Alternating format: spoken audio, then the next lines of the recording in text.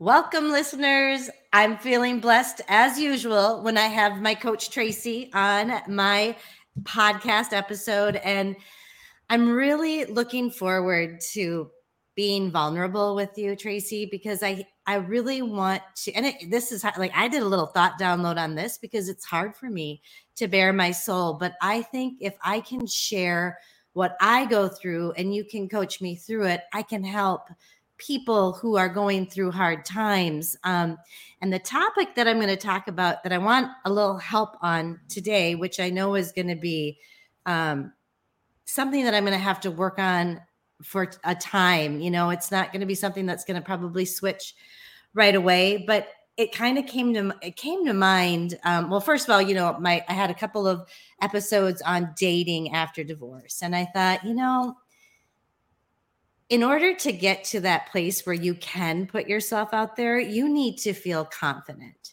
Mm-hmm. And so, and it was so interesting. We did family pictures. My grandson was home and my kids were all together. And it hit my daughters. We were like getting ready and I'm like, okay, how's everybody feeling? And I don't know if I look. And they're like, Mom, we never feel like we look okay because we've watched you never feel like you look okay. And I was kind of like, oh.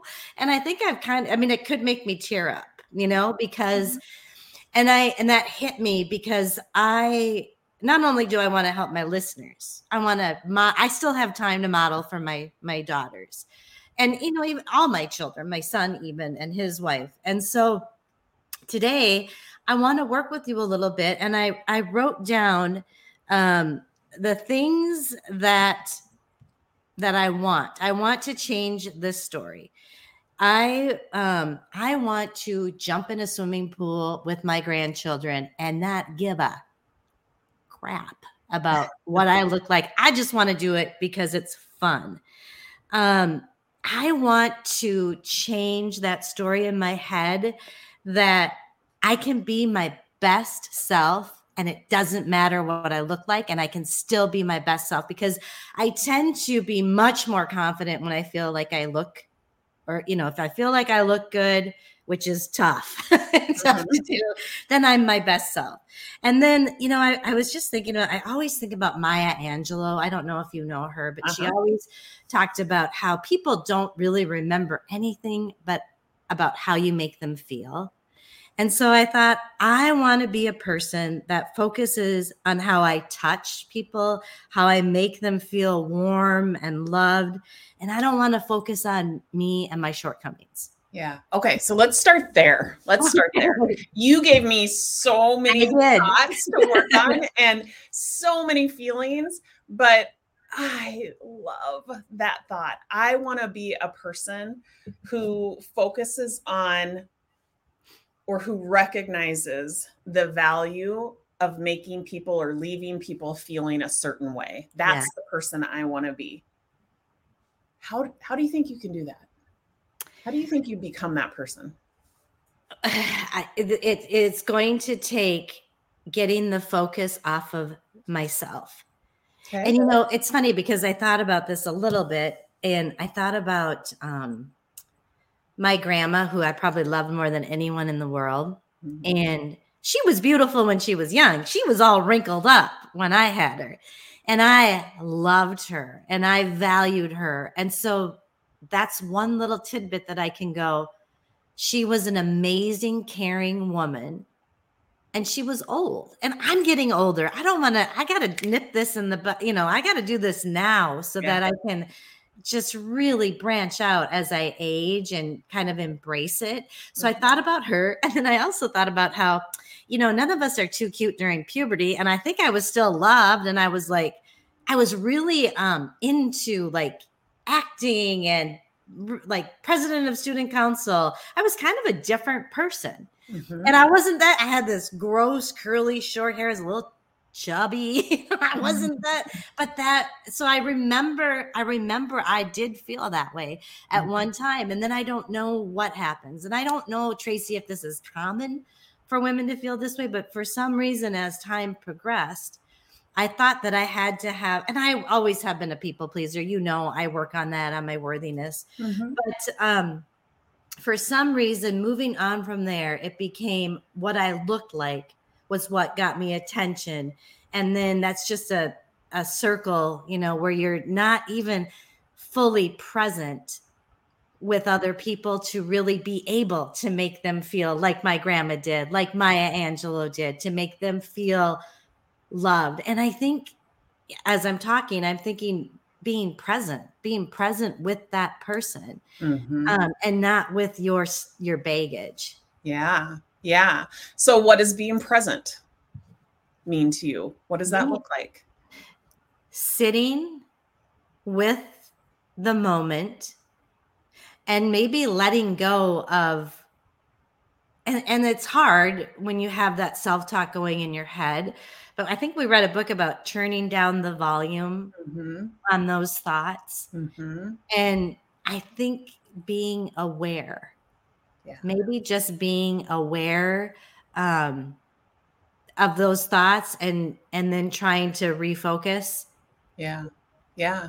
So the principles that we teach at Self-Made You in regards to, you know, the why and the how, like, why am I getting the results that I'm getting? Right. And how do I create something different? Right. It all starts with awareness. That is like the fundamental. And then you have to go, okay, I buy that. Now, how do I do that?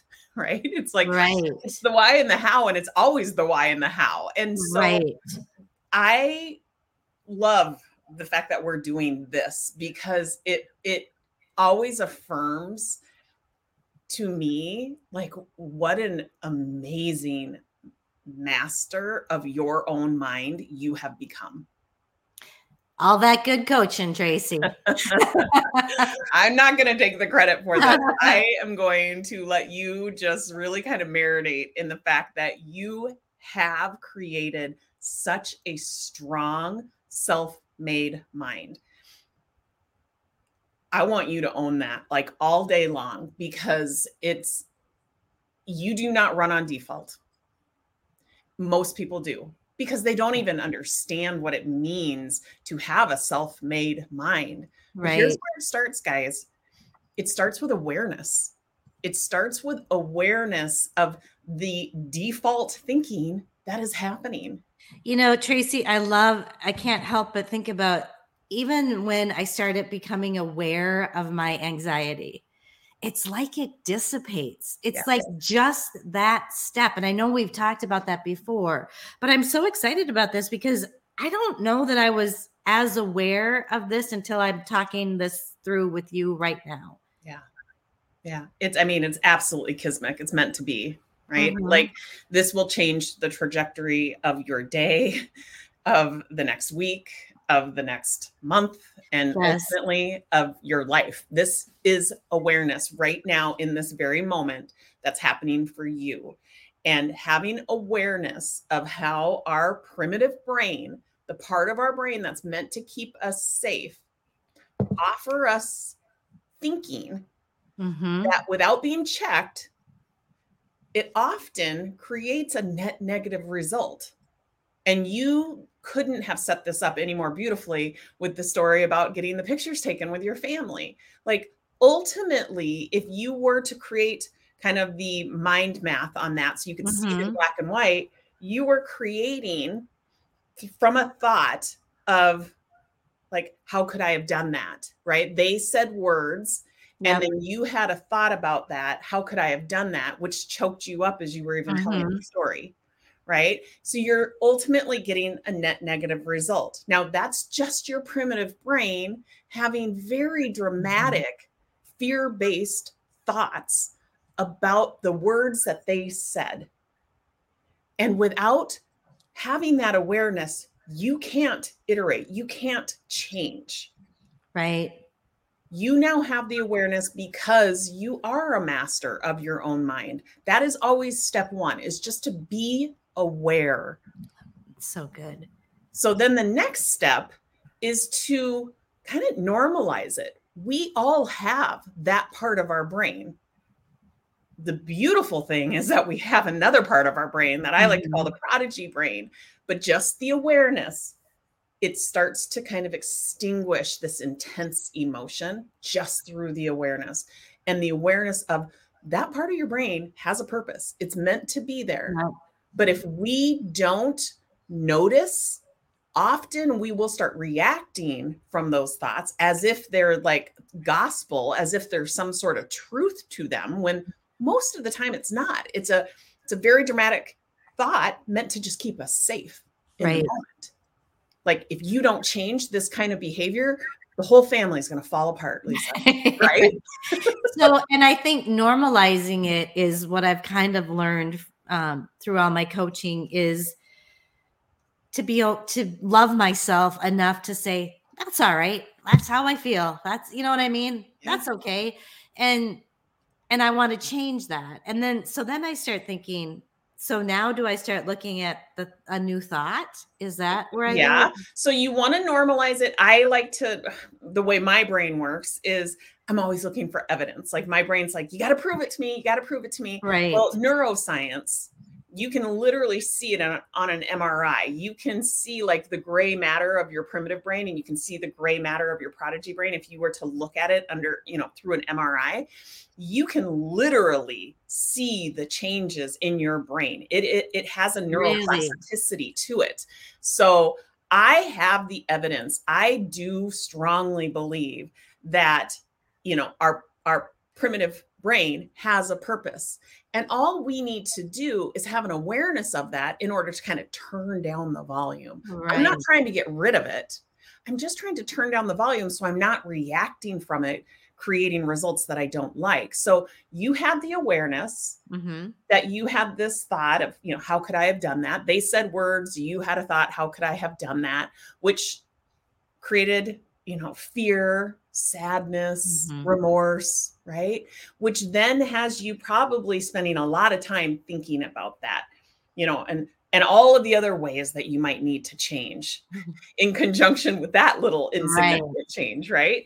And so it is just a moment in time. But if we're all in to optimize our experience, then that's where it starts, is that little moment in time. And you've got the awareness. So what's the next step? Okay, so now we normalize it. It's coming from the primitive brain that's meant to do that. It's meant to keep us safe.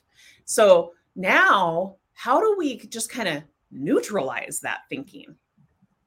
Like, what else could you choose to think about the words that they said to you? Well, I mean, I feel kind of thankful for it, because,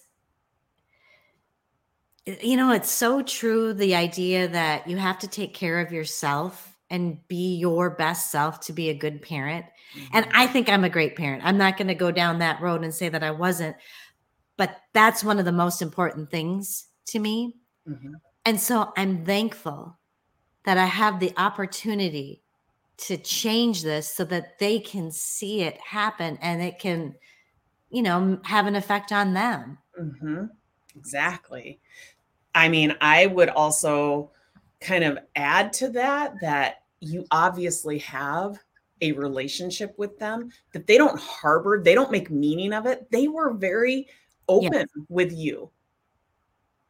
I mean, who wouldn't want to have that kind of relationship with their family members, that you can talk about those things? Oh, thank you. So that's a thought I wouldn't have come up with.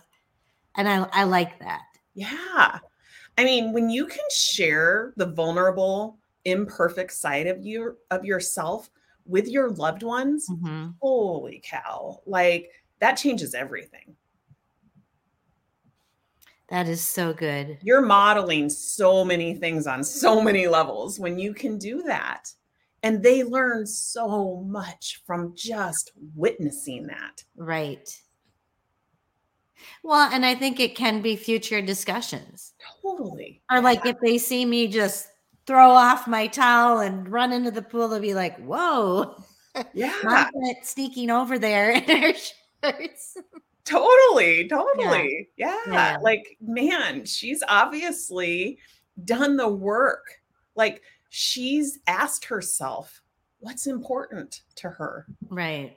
She now has a willingness to allow that primitive brain thought to be there, because it's not going away. Right. But she's done the work to turn down the volume of that primitive brain, and she's turned up the volume of the prodigy brain that reminds her of what's really important, what it is that she really desires. So good. So, okay. So you had those 3 steps: be aware, kind of normalize it. You talked about evidence, neutralize it. You can normalize it through, in my mind, like you can normalize it through the evidence. Like, this is just science and math. It's the basic science and math. It's basic neuroscience. This is the way our brain is. We all have the prefrontal cortex that can reason. Most of us do not intentionally trip the trigger of our prefrontal cortex. Therefore, we run on default from our primitive brain. Yep. A self-made mind, what I like to call a self-made mind, is recognizing that your brain is made up of both parts. A self-made mind is turning down the volume, not trying to like remove those thoughts, out, right? Just trying to turn down the volume of the primitive brain so that we aren't reacting from it and getting results that we don't like, and turning up the volume of that prodigy brain that has, it's almost like the superpower brain. Prodigy means like extraordinary, right? It's the extraordinary part of our brain. So intentionally, we turn up the volume. That is what I think of when I think of a self-made mind. And so, you're mastering that. And that's, and mastering it, I also kind of look at it as like optimizing. There's no finish line here, guys. It is a process, right? And it's every day. We just have to like kind of check in and be like, okay, how am I going to optimize today? Right. No finish line. So when I'm thinking of like those listeners who maybe listened to the last podcast all about dating, and they're feeling like, and this woman was I love her. She was very action oriented. You got to just take the move. It's not about how she did say that. It's not about how you feel. And I feel like you need to get to a place where you're feeling like you can put yourself out there. So for those people who are going through that, for women or men who they feel like, oh, I'm 5 pounds overweight, I have wrinkles, whatever it is, I guess by them becoming aware of that. Yes. And then aware of the way they're feeling. So are they feeling inadequate? Are they feeling defeated? Right? Aware of wheel. If anyone wants a copy, contact us. Yes. So aware of how you're feeling, and then the awareness of what's creating that feeling. Because without asking yourself that question, your primitive brain is going to say the circumstance. They're going to say the circumstance because you're alone, the circumstance because of the number that is being reflected on the scale. That's not true, you guys. That's not true. If that was true, then the same number on the scale would make Lesa feel the exact same way as it makes me feel the exact same way as it makes you feel the same way. That's not true. We all have our own thoughts about it that makes us feel something. Right. So the awareness around, it's not the circumstance that's making you feel anything. It's the thought that you're having about it. And that's such good news, because you can't control circumstances for the most part, but you sure as heck can control. You can strengthen your self-made mind. You can turn up the volume of the prodigy brain at the same time that you're being aware of the default thoughts that are being offered to you from your primitive brain. And just like you said, the act of those very quick steps is what diffuses the feeling, which will change the behaviors. It's very organic. So to the woman who was like, action, here's the deal. I'm not going to argue with that. Actions do create results. I'm not going to argue. I've lived my life doing actions. So it works, you guys. It works. But here's the deal. If you're looking for sustainable results, and you want to feel joy and peace and ease, then you've got to look at. It's got to start somewhere else. It doesn't start on the A line. It starts with your self-made mind. Yep.